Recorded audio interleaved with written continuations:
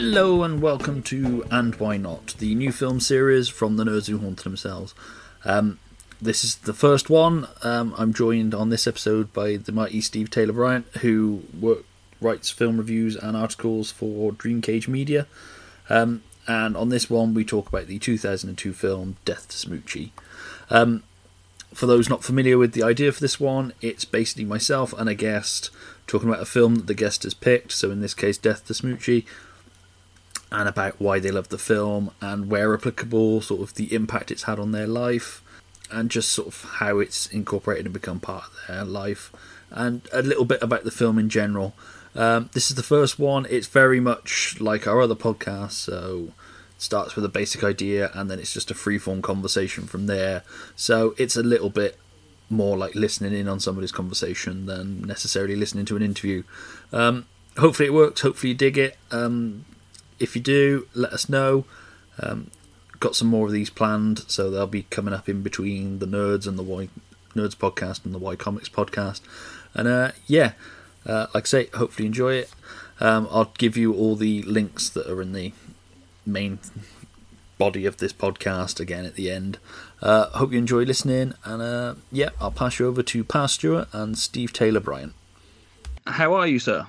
I'm very well. Thank you for having me on. Thank you for, telling the judge I was allowed to talk to you again.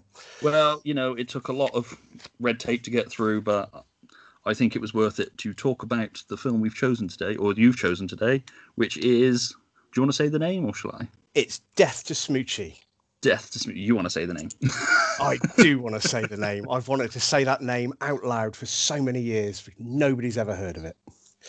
Well, it is, this is what I really was looking forward to with doing this, because I was kind of worried that my first one was going to be like, listen, somebody who's like, I really want to do Star Wars. That's cool, but it's quite nice to go with an obscure one, so Death to Smoochy, the 2002 Danny DeVito film. Yes. So, sort of like, why Death to Smoochy? What is it you love about Death to Smoochy? Well, why Death to Smoochy was I grew up watching things like, do you remember Romance in the Stone and stuff like that? Yes, very much. Then, back when ITV used to do a Saturday evening movie. Exactly. The best one of that trilogy was The War of the Roses, the last one that Danny DeVito directed. And I thought, my God, this guy has got like a really dark sense of humour. And so that's why Death to Smoochy. I just wanted to watch another Danny DeVito film, to be fair. Because he's just... Oh, he's so dark. So the film came out in 2002. Did you sort of find it then? Were you following it as it came out, or was it one that you just sort of back in the days of video shops came across? Or I kind of knew it was coming out. There was I worked in London at the time, and there was like an advert for it in one of the papers. But this is like kind of pre-internet for me.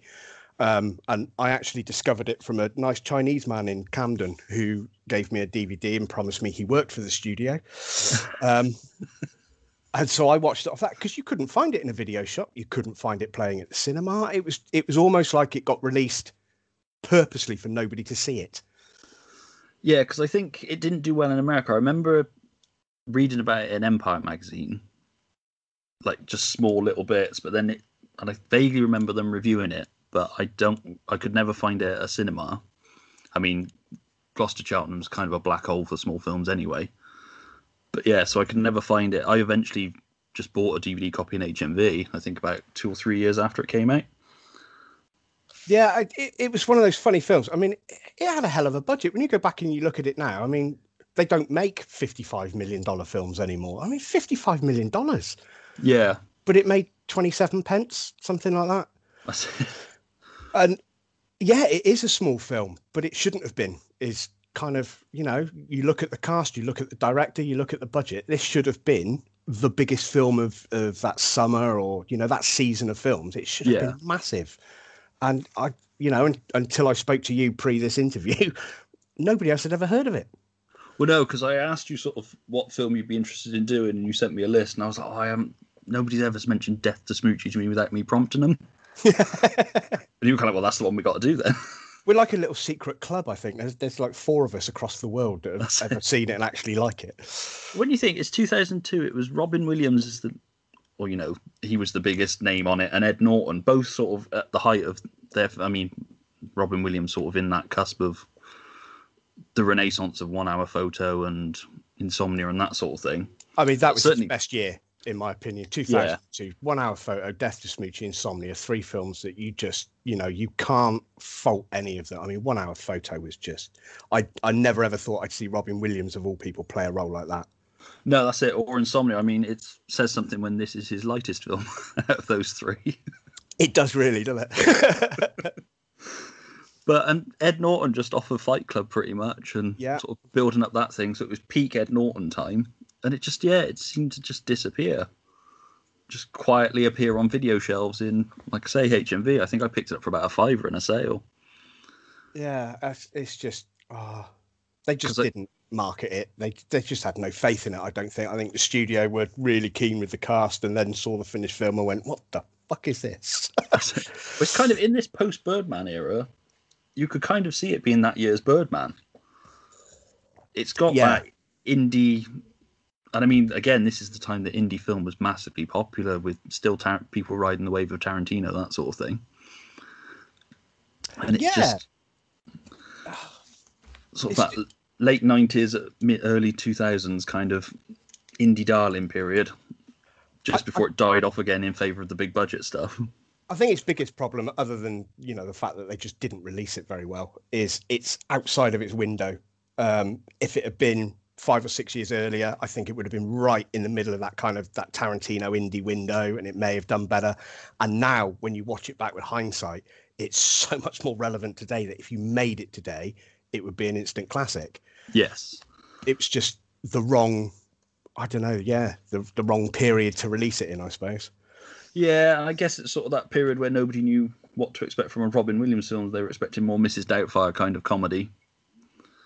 And this is very much his darker comedy. Definitely not Mrs. Doubtfire.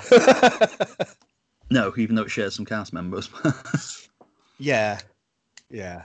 But it's definitely, it's not a Robin Williams family film. No. So people who grew up watching his stand-up in the 80s would probably appreciate his performance a lot more, because it is basically his stand-up, but with that kind of 1 hour photo darkness vibe to it. Yeah, because there's certain lines from his stand-up that seem to sneak into the film, which I'm guessing is from letting him improv. Yeah, I mean, it wasn't worked perfectly within the film, but yeah, I mean, it wasn't written for him. It was written for Jim Carrey. Yes, and he dropped out, didn't he, to do The Majestic, I think it was. Yeah. See, again, if Jim Carrey had done it, would it have been a bigger film? Yeah. I mean, Robin Williams had to carry off a lot of the kind of Jim Carrey manicness, if you like, that he would have brought to the film, because that's how it was written. And I thought he did a phenomenal job, to be honest. I did. I can't imagine anybody else in that role. I haven't seen it. I mean, when you say Jim Carrey, you can picture it, but it's just not the same. I see more of a Cable Guy kind of version of the character rather than the Robin Williams character.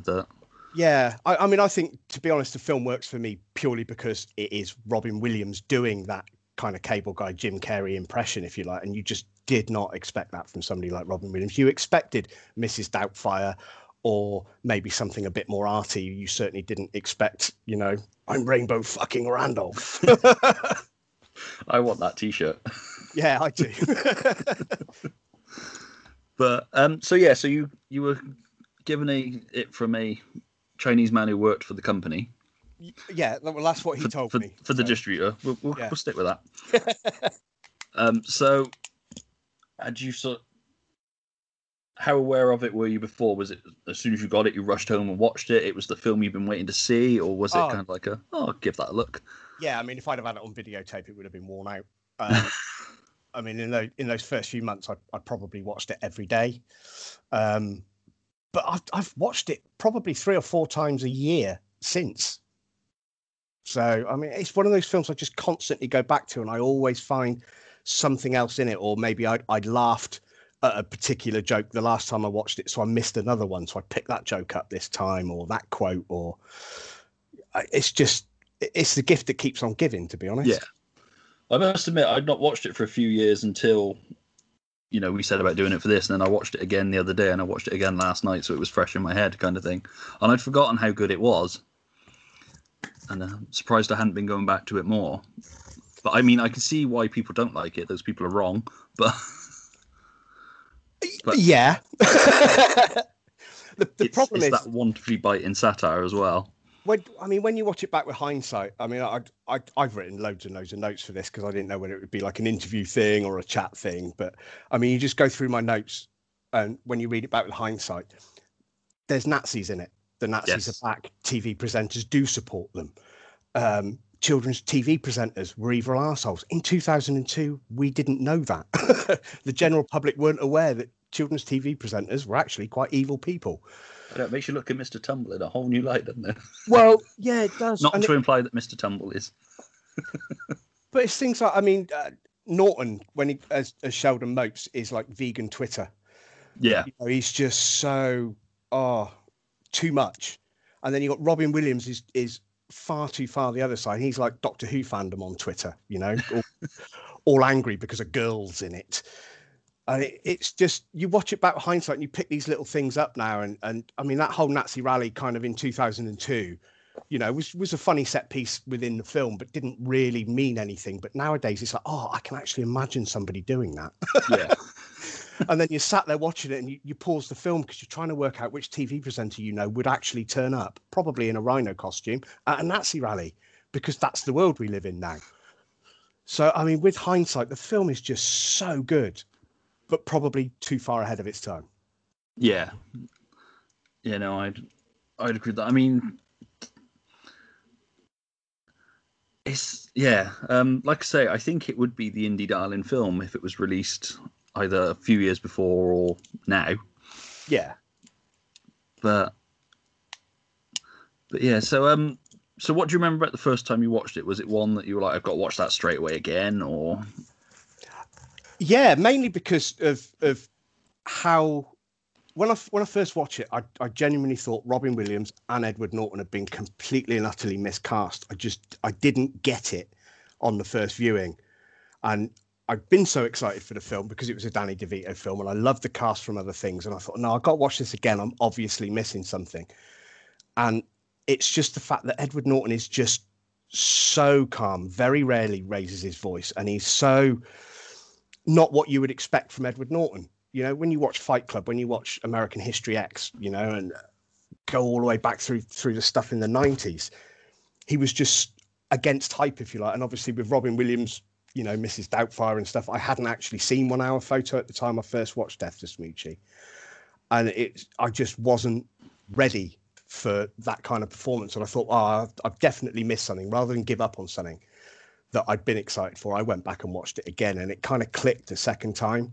And I knew exactly what they were doing then. And then it just became, I don't know, Hollywood spitting image, if you like. It was some of the best satire that I'd seen on big screen. Yeah, I agree with that. I think the first time I watched it, a lot of that satire went over my head. It was a little while before I went back and watched it again, and then I think you're right. I think it's a second view and it all sort of clicks to the point where I was forgetting that it was Edward Norton at times because I'm so used to the other Edward Norton. Yeah. Yeah, I mean, he was. I mean, I read some reviews a few years ago, and there's so many people saying that he'd phoned it in, and I was like, no, actually, he didn't. He performs it like that because that's what the character needs. So yes, if you're used to Edward Norton, American History X, and Fight Club, it might look like he's phoned it in, but the amount of restraint that he actually has to use to play that character so straight in a film so funny, I think it's just remarkable acting.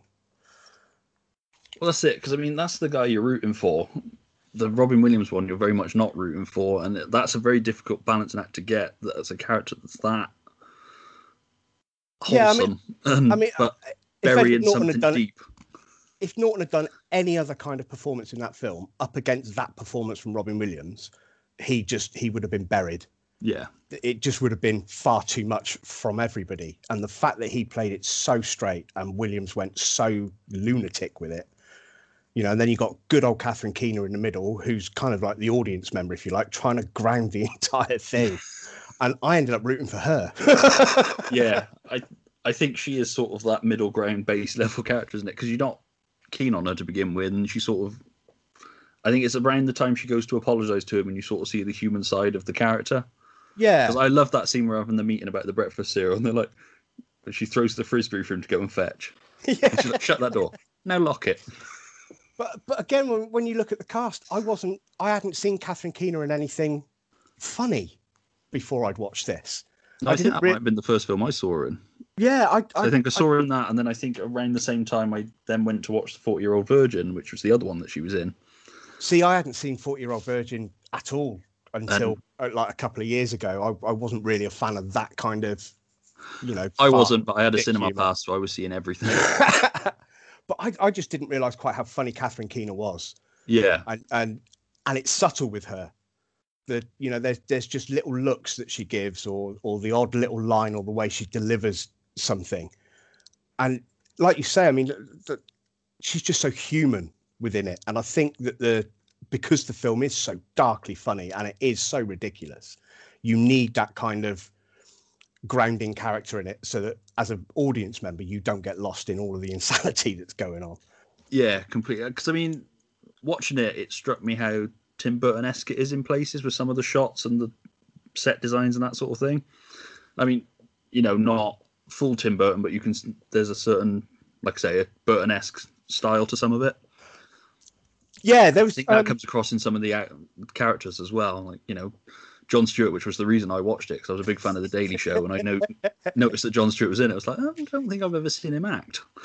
Did you see Jon Stewart a few years later when he hosted the Oscars? I think it's about 3 or 4 years later. Oh, I'm the fourth leading male from Death to Smoochy. Yeah, I'm the fourth leading male from Death to Smoochy. Please rent it. And he was still trying to sell that film to people even 3 or 4 years later. He must be on residual payments or something. I think it's got a cult following. I think people do ask him about it, because I think that I read an interview with him where somebody asked him about the possibility of a sequel. He was like, oh yes, please, take all my money now. Forgive me if I'm wrong, but doesn't a film have to make money before it gets a sequel? I think was his answer to that. And I mean, that's a kind of Edward Norton thing, though, isn't it? I mean, Fight Club made no money on its first release. That's money. It's only famous and talked about now because of the following it got on DVD and video and stuff when it was released. What's it? I mean, Shawshank Redemption was bombed when it came out. Yeah. It's considered one of the greatest film ever made. Yeah. After Death to Smoochy. Yeah, after Death to Smoochy, obviously. But because that Jon Stewart role was meant to be Hank Azaria originally, from what I read. Oh, the Simpsons voice guy. Yeah, but he didn't. Oh, really? He did America's Sweethearts instead. See, lots of people dropped out of this film to go and make stuff that, to be fair, didn't do any better than Death to Smoochy. No, that's it. I mean, possibly America's Sweethearts made a bit more money because it had Julia Roberts in it at least. But did that have Julia Roberts in it? Would you go back and watch that multiple times? No, I'd probably, if it was on telly, because it's got John Cusack in it, I'd be kind of, I'll watch the end. But I'm probably not sure I'd make it. Yeah, I mean, it's not the Julia Roberts film I would constantly go back to. It's not the John Cusack film I would constantly go back to. But, Edward Norton, Robin Williams, I constantly go back to Death to Smoochy. So yeah. But I think that's the victory of it, is that it's got a life beyond. I tend to find that a lot of films that are dismissed or misunderstood at the time are the ones that have the longevity rather than the ones that are big and popular at that time. Yeah, I mean, I do think with Death to Smoochy, it is definitely a timing thing. In 2002, the world was a different place to what it was 5 years before, what it is, now. And it would have worked in either of those two windows. It would have worked as like the kind of indie darling film in the mid to late 90s. It works now as basically a really long Saturday Night Live sketch. Yeah. Well, I mean, Adam Resnick, who wrote it, worked on Larry Sanders' Show. I love the Larry Sanders Show. And that comes across a lot in it. There's times when I was watching it, in hindsight of having now seen the Larry Sanders Show as well, thinking, this is quite Larry Sanders in places. It was, and it had the kind of satire that you were getting on Saturday Night Live in the late 90s. He was involved with them. He did Letterman as well, didn't he? He was one of the writers on that for a bit. Did he do Letterman as well, did he? Yeah. Oh, wow. I loved Letterman as well. Larry Sanders, though, that was an underrated show. It was one of those BBC Two ones that was kind of like, we'll show it this week, and then next week we'll bury it here, and then we'll bring it back the week after, then we'll bury it over here, and then we'll cut it off for 3 weeks, and then we'll bring it back for a little bit. And sometimes it was 9 o'clock at night, sometimes it was 1 a.m, and it's, I need to get that on DVD. Yeah, I love Larry Sanders. We should do a Larry Sanders podcast. We should. Yeah. Yeah, we've gone off Death to Smoochy Yeah, now. yeah. Sorry. So, like you say, you go back to it and watch it like 2 or 3 times a year. Is that your like go-to movie? Is that your when you're feeling a bit down, feeling ill, kind of thing? Is that your sick day movie kind of thing, for want of a better term? I suffer quite badly with depression. I don't know what the modern terminology for it is, but when I was first diagnosed, it's manic depression. Yeah, And when I have my bad times, believe it or not, my go-tos is the Leonard Cohen albums or leaving Las Vegas with Nicolas Cage. And I don't know why such sad stuff lifts me out of my mood. But when I need a laugh, when I need to just watch something funny, it's Death to Smoochy or it's Dogma, and they're the only two comedies that I can guarantee, even after all these years, all of these viewings will make me roll on the floor. that's interesting. See, Dogma's another one that I didn't get the first time I watched it. It was one that was forced on me. Uh, I got it in a completely different way to, I think, how Kevin Smith wanted me to get it. I took it as a really funny anti-religion thing, and it wasn't until I saw a documentary a couple of years later, and he was saying, you know, how much of a Catholic he actually is, and was explaining what his upbringing within the church was like. That Yeah, it's a very pro-faith film. yeah, It's very anti-religion. yeah, It's anti-organized religion, rather. It's yeah. I mean, I watched it for Jay and Silent Bob and a Chip Monster, to be fair, and now when I watch that one back, I get more from it. yeah. Um, but yeah, and it's the same with Death to Smoochy. I mean, God knows how many times I've seen Death to Smoochy now. I've got to be going up on, you know, high double figures, but it makes me laugh every single time. That's it. And there's very few comedies that sort of have that repeat value. There's comedies that I will rewatch over and over again, and the jokes still make me laugh, but not in that same way. I think if you can find a comedy that continues to do what it did for you the first couple of times you watched it, I think you're onto a winner. Yeah, I mean, Resnick has done a great job with the script on this, because I don't think it's the jokes that still land. I think it's the overall, I don't know, I'm searching for the right word, but the overall maybe feeling Yeah. and it doesn't matter what year you watch it in, something will have happened in the world that makes that film relevant again. Whether that's people draping themselves in the stars and stripes to, you know, look all patriotic after they've been caught out doing something, whether it's the Nazi thing, whether it's, you know, charities. I mean, you look at the Parade of Hope in it, and you know, back in 2002, what do you mean charities are fucking evil corporations? What do you mean they're skimming off the top? Yeah, and then you get, you know, big charities accused of all sorts of, you know, weird and wonderful things you wouldn't have thought charities would be capable of. And every single year it just becomes more and more relevant. And I think that's why I keep going back to it, is because it makes more sense and it means more every single time you watch it, because something else has happened. And Perhaps that's why they tried to bury it. That's why it got so badly reviewed and poorly distributed. I just don't think that the studio had any faith in it whatsoever, which is a shame, because up until then, Danny DeVito had not had anything not land, I don't think.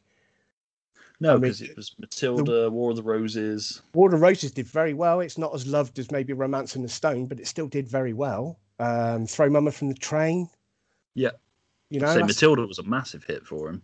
Yeah. But, you know, you look at his IMDb now, and what's he directed since Death to Smoochy? Yeah, that's very true. I mean, because that was a Warner Brothers film in the States, wasn't it? It was Film 4 distributed over here. Yeah. Yeah, I don't think Film 4 did themselves any favours with it either. I don't ever actually remember watching it on Film 4. I don't. I've only ever watched it on... I don't think I've ever... It's one of those films that if I caught it on telly, I would watch it. Yeah. I mean, I used to watch a lot of Film 4 10, 15 years ago, and I genuinely don't ever remember watching it on Film 4. Yeah, I kind of get the feeling that Warner Brothers didn't want to distribute over here, so it was in the film distribution equivalent of a bargain bin. And Film 4 were just like Robin Williams and Edward Norton. Yeah, we'll have that one. Yeah, I don't think that they knew what kind of Robin Williams they were getting, to be honest. I don't think anybody did, and I think that's probably why it didn't do very well, is because nobody was quite ready for Rainbow Randolph. At the time, he was a kids presenter. This, you know, it was so unbelievable. It's not now. Well, no, because he's actually one of the better ones, if you go off what's really happened in children's entertainment. But at the time, you didn't touch children's TV, and maybe it was too much. I don't know. Wasn't for me. I thought it was hilarious, but yeah. yeah.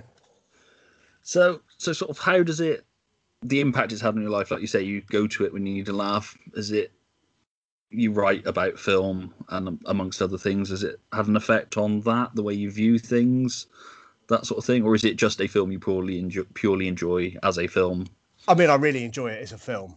I do refer to it sometimes, mentally if I'm reviewing something. If I'm reviewing like what's anything that's billed as a dark comedy, Death to Smoochy is kind of, that's where the bar's set. Yeah. So if you want to be dark and you want to be funny, you have to at least hit where Death to Smoochy is. Otherwise, you're not a dark, funny film. So I use it as that kind of guide. If you're pitching me a film and I've got to review it and you're saying this is the most darkly funny thing that's ever been made, good luck. But yeah, I mean, I tend to watch it just purely because I just love it.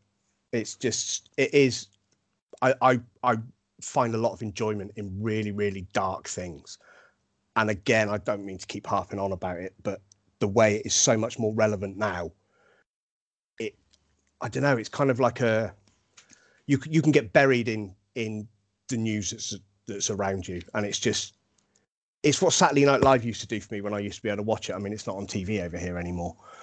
But I mean, I grew up in Germany on a RAF camp that also had Americans on there. So Saturday Night Live was on the local TV thing. So I grew up with that kind of satire sketch show, and you don't have those anymore. No. And this is as close as I get. Yeah, I mean, it doesn't hold back. I think if it was made now, it would possibly be a bit tamer. I think they would have cut some of the edges off a little bit. I think perhaps if it was made now, it's virtually impossible to make satire now. Yeah. And it really is. And I don't know. It's funny and relevant today by accident. Yeah. I'm not sure you could write it today. Because at the time, everything was so unbelievable. Yeah, I mean, there was still an element of mystery to the whole, I think, social media and that sort of blown open the world of entertainment. Whereas in the time Death to Smoochy came out, there was still a sort of mystique to it. Yeah, I mean, you didn't have everybody's opinion on social media. You didn't have review upon review telling you how you should think. You didn't have rolling 24-hour news. So that's how, children's presenters and stuff, it wasn't in the public consciousness because you didn't have all of that rolling news and things. And the world's changed. So accidentally, Death to Smoochy would work today as it is from there. But I genuinely don't think you could write it. No. I wouldn't even know where you would begin. No.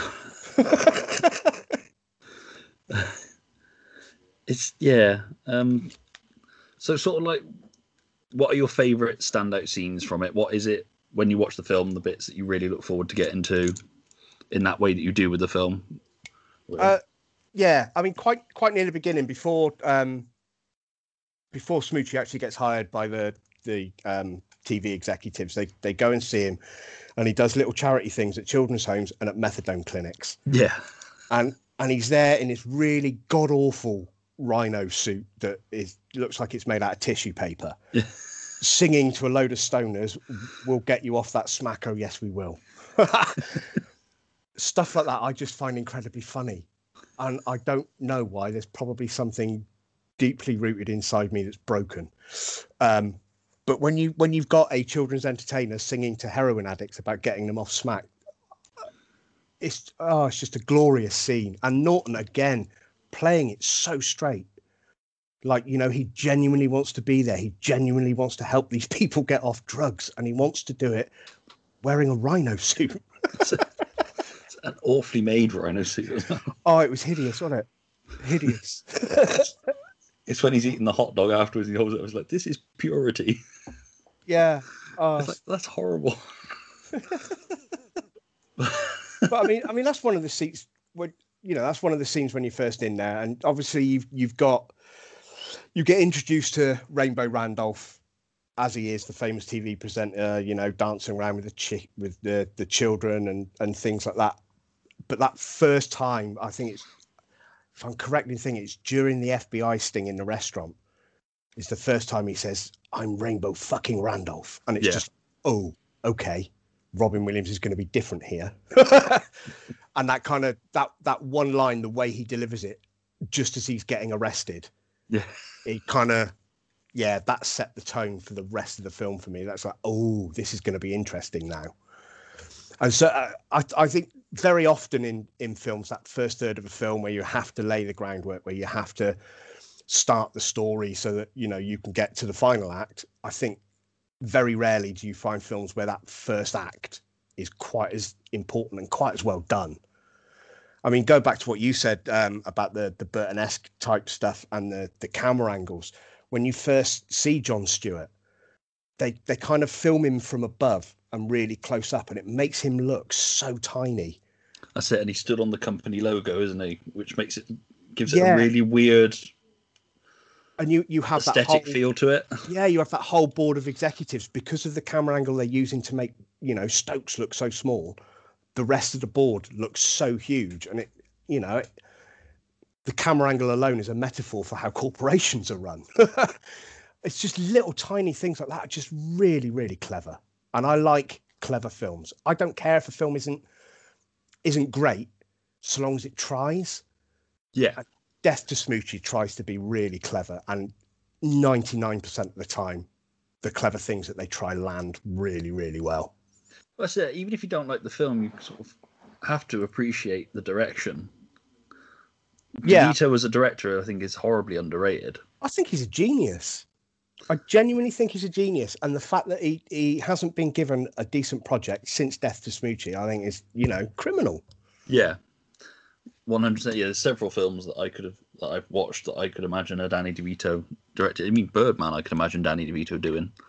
Purely, I think the similarities with Death to Smoochy. Yeah. I mean, I know DeVito's still doing a lot of acting. I know he's I don't know if he's given up or whether Hollywood's given up on him. But I still think a man's got a lot to offer. I imagine if you pour a lot into a film like Death to Smoochy and then has got the kick in that it did, I think with a few exceptions, it was largely panned across the board, certainly in America. I think it was better received over here in the reviews that I've seen. But there's so many directors working today that, you look at their back catalogue and they've all got a failure on them. Yeah. You know, I mean, if you don't want to hire him for Death to Smoochy, hire him for The War of the Roses. Hire him because of Throw Mama from the Train. Hire him because of Matilda. Hire him because of Matilda. I mean, I'm not a big Roald Dahl fan. My eldest loves it. So I've sort of watched it with him and I'm kind of like, I'm not digging the film as a film, but the direction is lovely. I could see Danny DeVito doing more kids' movies. There's a Danny DeVito touch to the way that Matilda is made. That, I mean, I'm not a fan of Roald Dahl. I never was as a kid. No, I wasn't. Matilda's Matilda in it. I mean, the kids love it. It's not aimed at me, but there is certain scenes where you watch it where, you're like, oh, I recognize that camera angle, or I recognize what he's trying here from The War of Roses, from Death to Smoochy, and he has he has a particular style, maybe not as easily recognizable as maybe a Gilliam. But there's definitely something that when you've watched a film, you can tell it's a Danny DeVito film. And directors like that need to be supported. I say Burton-esque, but there is a Gilliam-esque to this film as well that I've not really thought about till you mentioned it. But to be honest, Gilliam is about the only other director I can think of working at the time that could have made this film. Yeah. And I think it would have got panned purely because it was Gilliam, because nobody likes Gilliam films anymore. Yeah, which is a bizarre thing, because I know he makes left field out there choices, and there are a couple of Gilliam films that, while I appreciate the technical side of it, I don't enjoy as films. Well, now we're going to have to stop talking, aren't we? You go sit in a corner and think about what you just said. Well, I find some Gilliam films to be growers rather than... No, Gilliam's been my all-time favourite director since probably 12 Monkeys in the mid-90s. I've watched everything. I've enjoyed everything. Some of his later ones that haven't done so well, are in my top 10 best ever films. But Gilliam could have made Death to Smoochy. Danny DeVito did a great job with Death to Smoochy, and I don't know anybody else who could have made it. Yeah. And that's what makes it so unique. And isn't that what we want in films nowadays? We want a bit of uniqueness. Yeah, 100%. I mean, like I say, it's all so out there. It's all so believable, but it's also out there in... I mean, even like Jon Stewart's hair. Like, it's so fucking bizarre. Jon Stewart's hair is that wig. It has to be a wig. There's no way he let them cut his hair like that. It has to be a wig, and that wig. The only thing I can imagine is because he sort of had it. He had it slicked back when he was on the Daily Show at the time. So all I can imagine is they just took all product out of it and just pulled it forward.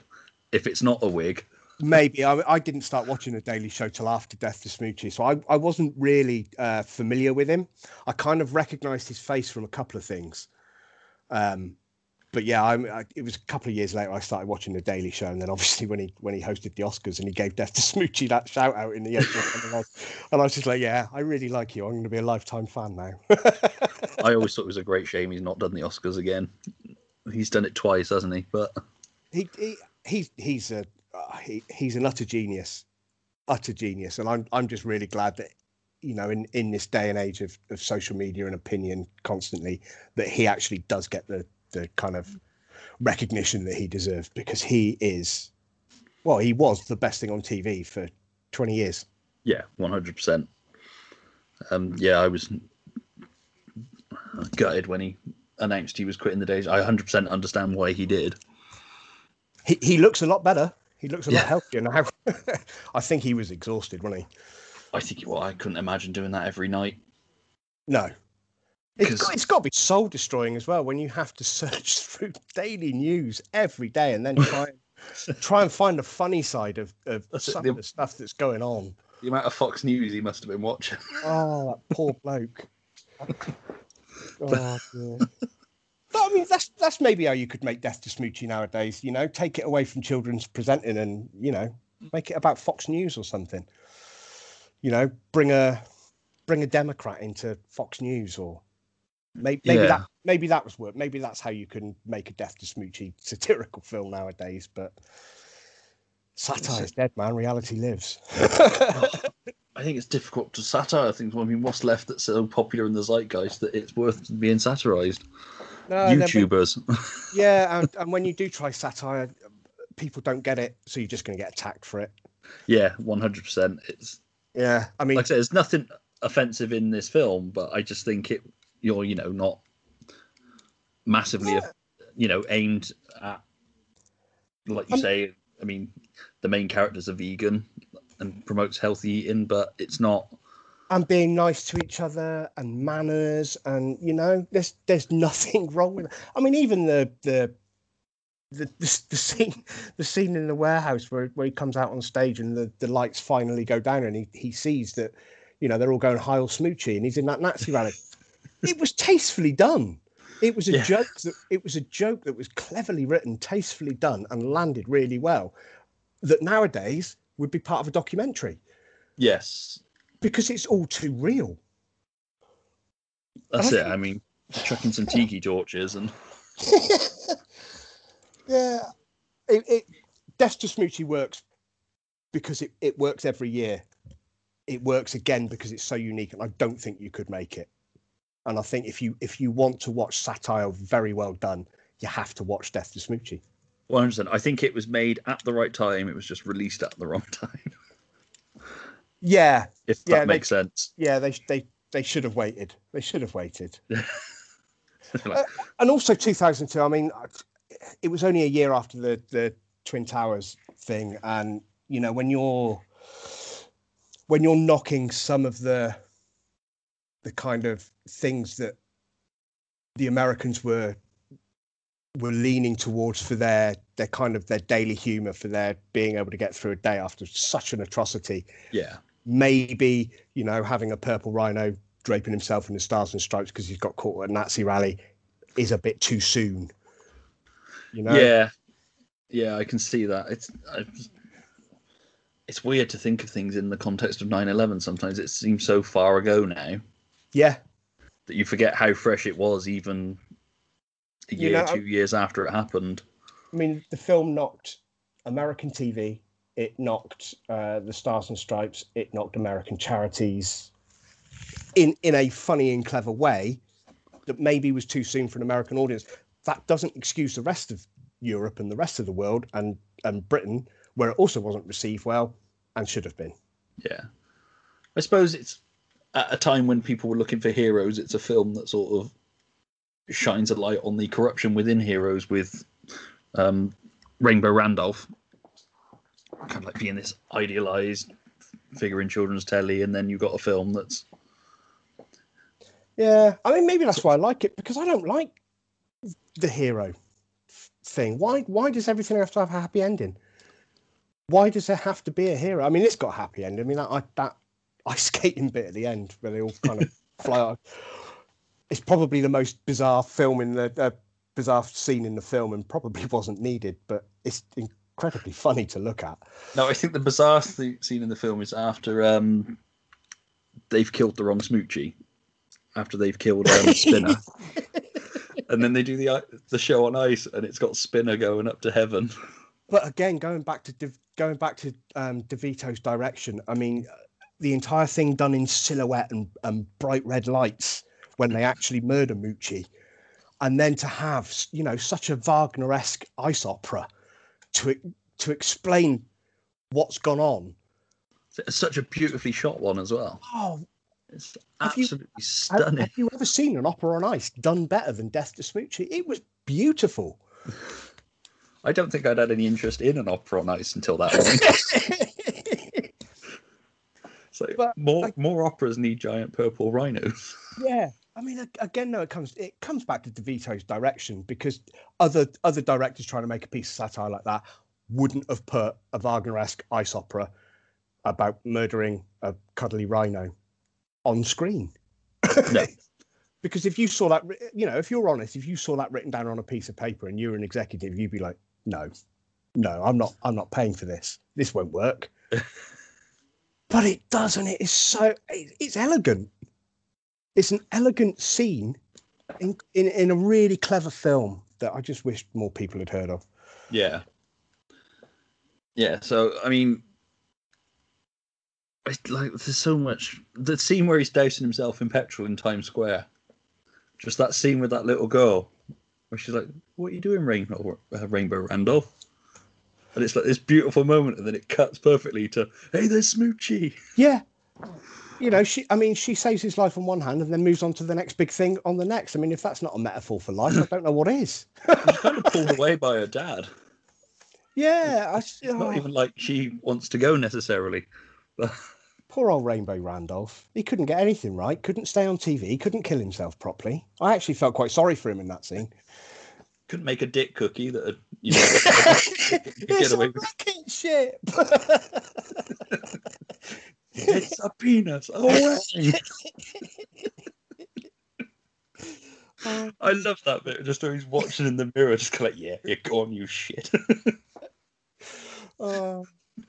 There's one line I can't remember where it is. I think it's towards the end, and where Rainbow Randolph just turns around with so much bile in his voice and just goes, "Bite me, Buddha." And my God, Robin Williams, what have you become? And again, it's one of those things you kind of got so involved in the film that you expected that line from the character, but when you watch it back after you've seen it the first time, it's like, oh my God, Robin Williams just said, "Bite me, Buddha." And it's just full of so many surprising things that I just wasn't expecting, and I find something new every single time I watch it. Well, it just doesn't end the way you'd expect it to either. No, it sort of builds towards the downfall of Rainbow Randolph, and you kind of start to root for it after a little while. You feel sorry for him, but at the same time, you kind of like, he's got to go. Yeah. And it just ends. You don't expect it to have such a happy ending. I mean, not for Jon Stewart or Danny DeVito. I'm pretty sure it doesn't end well for them. No, I'm pretty sure. Oh, and that was another great piece of casting. Pam Ferris as Tommy Cotter. Genius. Yeah. Absolute genius. Didn't see I'd that. forgotten she was in it until I watched it again the other day. Yeah, and Harvey Fierstein as well as the shadowy villain. Yeah, Because I'd only ever seen him in things where he did that kind of excitable, high pitched voice that he's got. that's it. If It's you almost asked me like a to name one of whine. his films, the first one that would come into my head would be either Independence Day or Mrs. Doubtfire. Independence Day. That's when I saw him first, and he's a shadowy figure, so you can't actually see who the actor is, and you hear the voice. There's a little undertone to the voice. And I was thinking, what's that? What's that? Who's that from? And it's Independence Day. But I'm used to that kind of almost high pitched whine that he did in that. So for him to come off as a comedic tough guy, Yeah. I mean, the entire film is just casting against type. Everything is just cast against type, and that doesn't normally work. But it worked for absolutely every single one of them. Oh, he's Every single one perfect of in them. that scene where he picks up Edward Norton and takes him for a ride in the car. Yeah. That's a great scene as well. The fact he drops him back off exactly where they were. But I mean, Harvey Fierstein, Pam Ferris, Jon Stewart. I hadn't seen Catherine Keener in anything funny. These are all people I've then gone on to watch other work by them. Well, that's it. Danny Woodburn, who as Angelo, who I'd only ever seen in Seinfeld. Oh, that's right, Seinfeld. Yeah, As he was Kramer's mate, wasn't he? that's right. And yeah, the guy from Tomorrow Never Dies and Batman Returns, Vincent Schiavelli. I might be saying that wrong. Yeah, I'm not going to attempt to pronounce his name because I know I'll The get fact it he falls asleep when he's going to assassinate Smoochy. Michael Rispoli as Spinner. Yes, all right. He's playing part of a gangster's family, and maybe that's not casting against type. But then you make him almost like a brain damaged boxer who just wants to be on kids' TV and play with the cuddly rhino, and it's just, That's it. He's just such a wonderfully sweet character as well. yeah, I think, a sweet member of a mob family. I mean, when does that ever happen in movies? yeah, that's it. Because I think it was Henry Rollins wanted that role. Oh, that would have been a different role. Yeah. Yeah, I'm not. Yeah, I'm not. I'm not sure Henry Rollins would have worked in that. To be fair. No, I mean, again, it's one of those things that you just kind of, I can't imagine anybody else in that role. But yeah, he's just one with his cowbell. Oh, that was awesome. But I mean, you look at the entire cast, with the exception of Robin Williams, because that it was written for Jim Carrey, and you can imagine cable guy Jim Carrey in that role. Yeah. I can't recast that film. I mean, I love to recast films for remakes. It's one of the favourite articles I have to write is my what ifs, where I remake something in my head 20 odd years later. I can't remake Death to Smoochy because I can't cast the rest of it. No. We had a conversation about recasting High Noon, didn't we? Which was tough enough in itself. Yeah, I mean, I can't find anybody working nowadays with Edward Norton's level of fame at the time that could come in and play that role so straight, so calm, so kind of almost apologetic. Yeah, it's it'd be very, like I say, it'd be far too easy to lean into the sweetness of the character. Whereas I think with Norton, there's a darkness behind the character, which comes out when he starts to get angry at Catherine Keener's character, and then starts to do his little thing to repress it back down again. Yeah, but that only works because it's done not that often. Yeah. When it does happen, you're like, ooh, where did this come from? That lays a groundwork for maybe the corruption of that character that never comes. Yeah. I mean, I thought Norton was brilliant. I mean, some of the reviews that I've read in recent years of this are just, I genuinely don't think people got it. No, I don't, because a lot of the reviews I read are like it was woefully miscast. Like, was it though? I mean, really? I think it was probably. I can't think of any other film so perfectly cast all the way down. Not just the main characters, everybody, all the way down. I say even down to the tiny roles, the bosses at the TV station, the ones that Jon Stewart's talking to at the beginning. It's perfect casting. Yeah, I mean, who would have thought of Jon Stewart to play Stokes? I know. he wouldn't have been in my top 20 choices to play that role, but now I cannot imagine anybody else playing it like Jon Stewart did. There's a good interview on the DVD with Jon Stewart where it's kind of like, oh, my acting thing is, do you want this madder or happier? Yeah. Like, I can do me to these extremes. Yeah.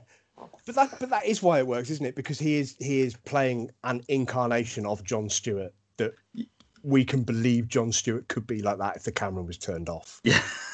Or you kind of want Jon Stewart to be that kind of person in real life because he is such a nice guy. Yeah. He is so lovely that you don't want him to be that lovely in real life. It turns out he is, bastard. I know.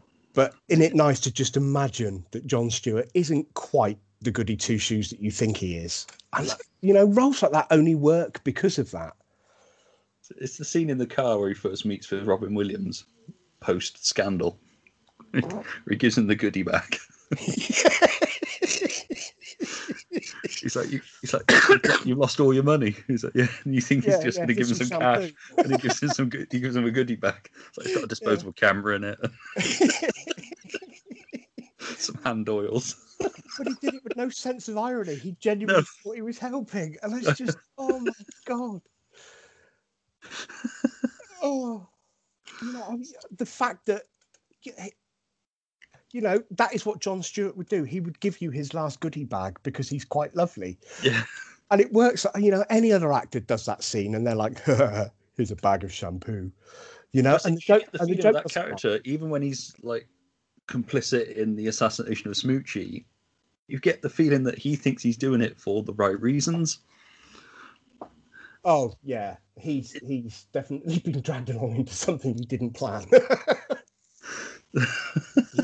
He's not the genius. No, definitely not. To No. the point where it's like, what do we do now? It's like every man for himself. Yeah, but that kind of it's almost showing you what an awful lot of movie executives are probably like. Yeah, they have the title of executive, but they don't really know what they're doing. They just go along with everybody else.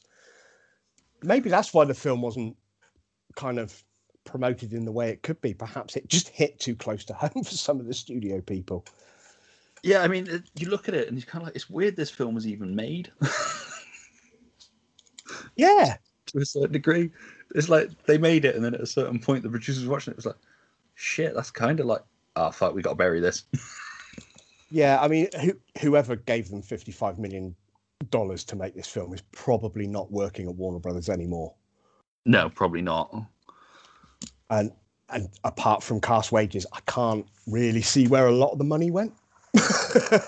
No, it's one of those films that you don't get anymore. That 40 to 55 million movie. They're Netflix movies now. It's either like 10 million or below, or 100 million and above. There seems to be none of that middle ground anymore. No, you've got like a little tiny Clint Eastwood film, or you've got a superhero film.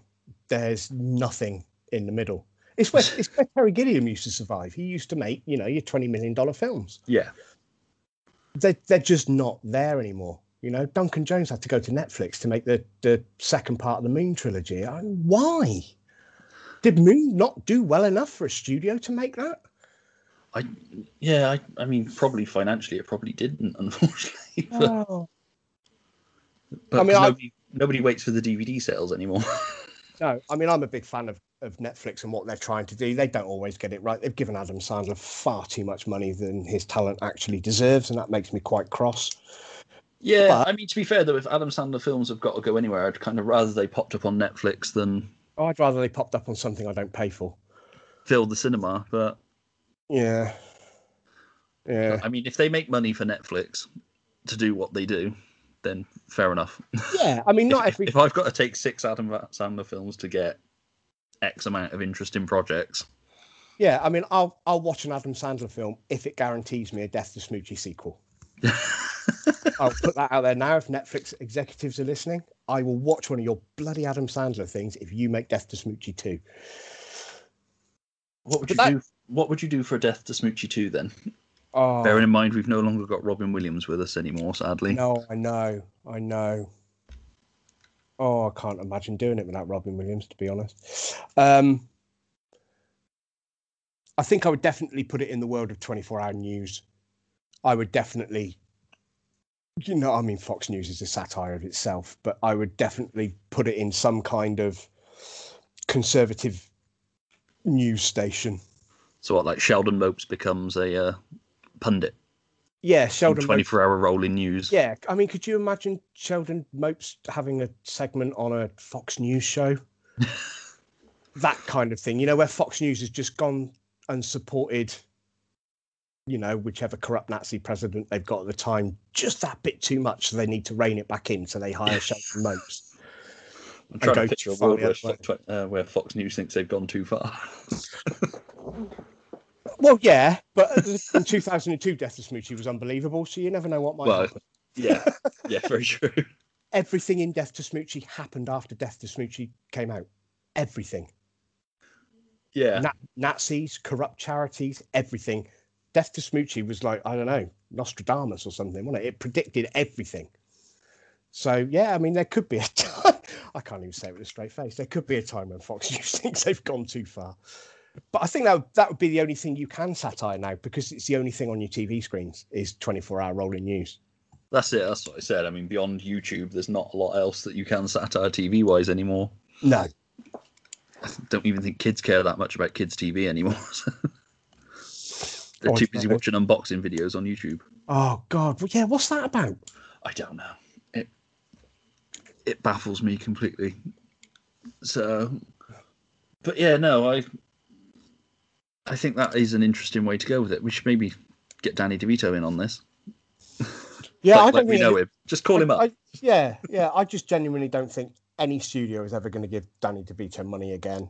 I really don't. Apart from, he's in the new Jumanji film. He is, yeah. And that might, put him back out in the mind's eye. And you never know. They might give him some money, and he might pay them back by ripping them apart in the film. There is that, and there was that thing that he countered Justin Bieber's fight to offer to fight Tom Cruise with an offer to fight Justin Bieber. Yeah. I love Danny DeVito. I do as well. That man did no wrong. but yeah, no. So, sort of finishing thoughts on Death to Smoochy. If you've got the DVD in your hand and you're handing it to somebody who's going to watch it for the first time, what would you say to them to make them watch it? This is possibly the funniest but truest documentary you're ever going to watch. Awesome. Because it is. It really is. It wasn't at the time. At the time, it was just a very darkly funny film that nobody got. But it's real life now. And it's real life presented by a purple fucking rhino. And from your point of view, like, to put that personal touch on it, what that film means to you? To put you on the spot. Any excuse to see Robin Williams in anything is always welcome. The man was a genius. He was a huge part of my upbringing. From his stand-up stuff, from Mork and Mindy in the 80s when I was a little bit younger, The Fisher King when I was getting into Gilliam. I love The Fisher King. Yeah, I mean, Robin Williams, I genuinely don't think he made that many wrong decisions in his career. And I don't think this is one. I think it's incredibly nice to watch Robin Williams play something so against type for what he had done up to that point. Yeah, and I think it opened a niche for him, didn't it, with that thing? So, like, World's Greatest Dad and all those darker Williams films. Yeah, I mean, he got to swear more after Death to Smoochy. I don't ever remember Robin Williams swearing before Death to Smoochy, to be honest. No, I remember him being the one that his parents were like, yeah, you can watch that. It's got Robin Williams in it. Yeah, exactly. Oh, I've got the new Robin Williams film, Mum. Can I watch this? What's it about? It's about a purple dinosaur on kids' TV. Yeah, you'll be fine. What's that? Mork's in it? Yeah, carry on. Yeah. But, I mean, any excuse to watch Robin Williams is something that I really enjoy. And Death to Smoochy's up there with Good Morning Vietnam for me in how funny I find him and how much pleasure I get watching him perform in those two films. Edward Norton's one of my all-time favourite actors. I can watch him in anything. And I genuinely think the way he had to rein back what could have been a very over-the-top performance is just incredible acting in this. And, you know, Danny DeVito still hasn't made a bad film in my eyes. No. That's right. So I think it's safe to say that you fucking love this movie. I fucking love this movie. And why not? Yeah. Yeah. So, yeah, that's amazing. Like I say, thank you for doing this. No, thank you for letting me on. I really enjoyed it, and thank you for talking Death to Smoochy. Yeah, no problem at all. Thank you. Sort of anything like to plug? Dreamcage? Yeah, places people can find you online. Yeah, go and read us on the dreamcage.com, albimedia.com. Follow me on Twitter at STBRights. And, you know, I'll try not to swear at you. Or do, if people request it. Yeah, okay. Yeah, if you pay me, I'll swear at you. You, Stuart, I will swear at for free. Well, I mean, I've earned it. I'll swear if paid. Yeah. And on that note, cheers for that, Steve. Yeah, no problem at all. Thanks for having me.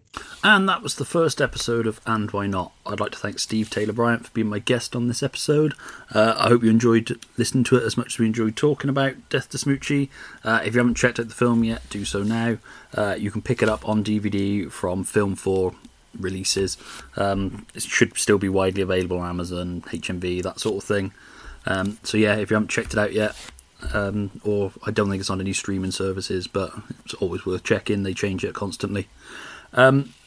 If you'd like to follow Steve online, you can find him on Twitter at STBRights, or you can read his work and others on thedreamcage.com or albimedia.com, which is ALBIEMEDIA.com. If you enjoyed this episode and it's your first time with us, why not check out The Haunted Nerds on Facebook at facebook.com/Haunted Nerds. You can find the list of all our old episodes, including ones that aren't widely available anymore, on the website, which is oktruebelievers.com, and then just click on podcasts. So far there's a couple episodes of Y Comics and all the previous Nerds Who Haunted Themselves episodes. If you feel like subjecting yourself to the Nerds one, Y Comics is definitely worth checking out though. And yeah, you can find me on Twitter as @TokenNerd. Like I say, hope you enjoyed the show. Come back next week when we will have another episode of Y Comics. I won't announce the guest yet until I've recorded it. I should be recording it the day this goes out. So yeah, once that's in the bag, I'll make an announcement on our various social medias and whatnot. And yeah, I hope you enjoyed it, and thanks for listening. And see you again next, or you know, you'll hear me again next week. Cheers, bye.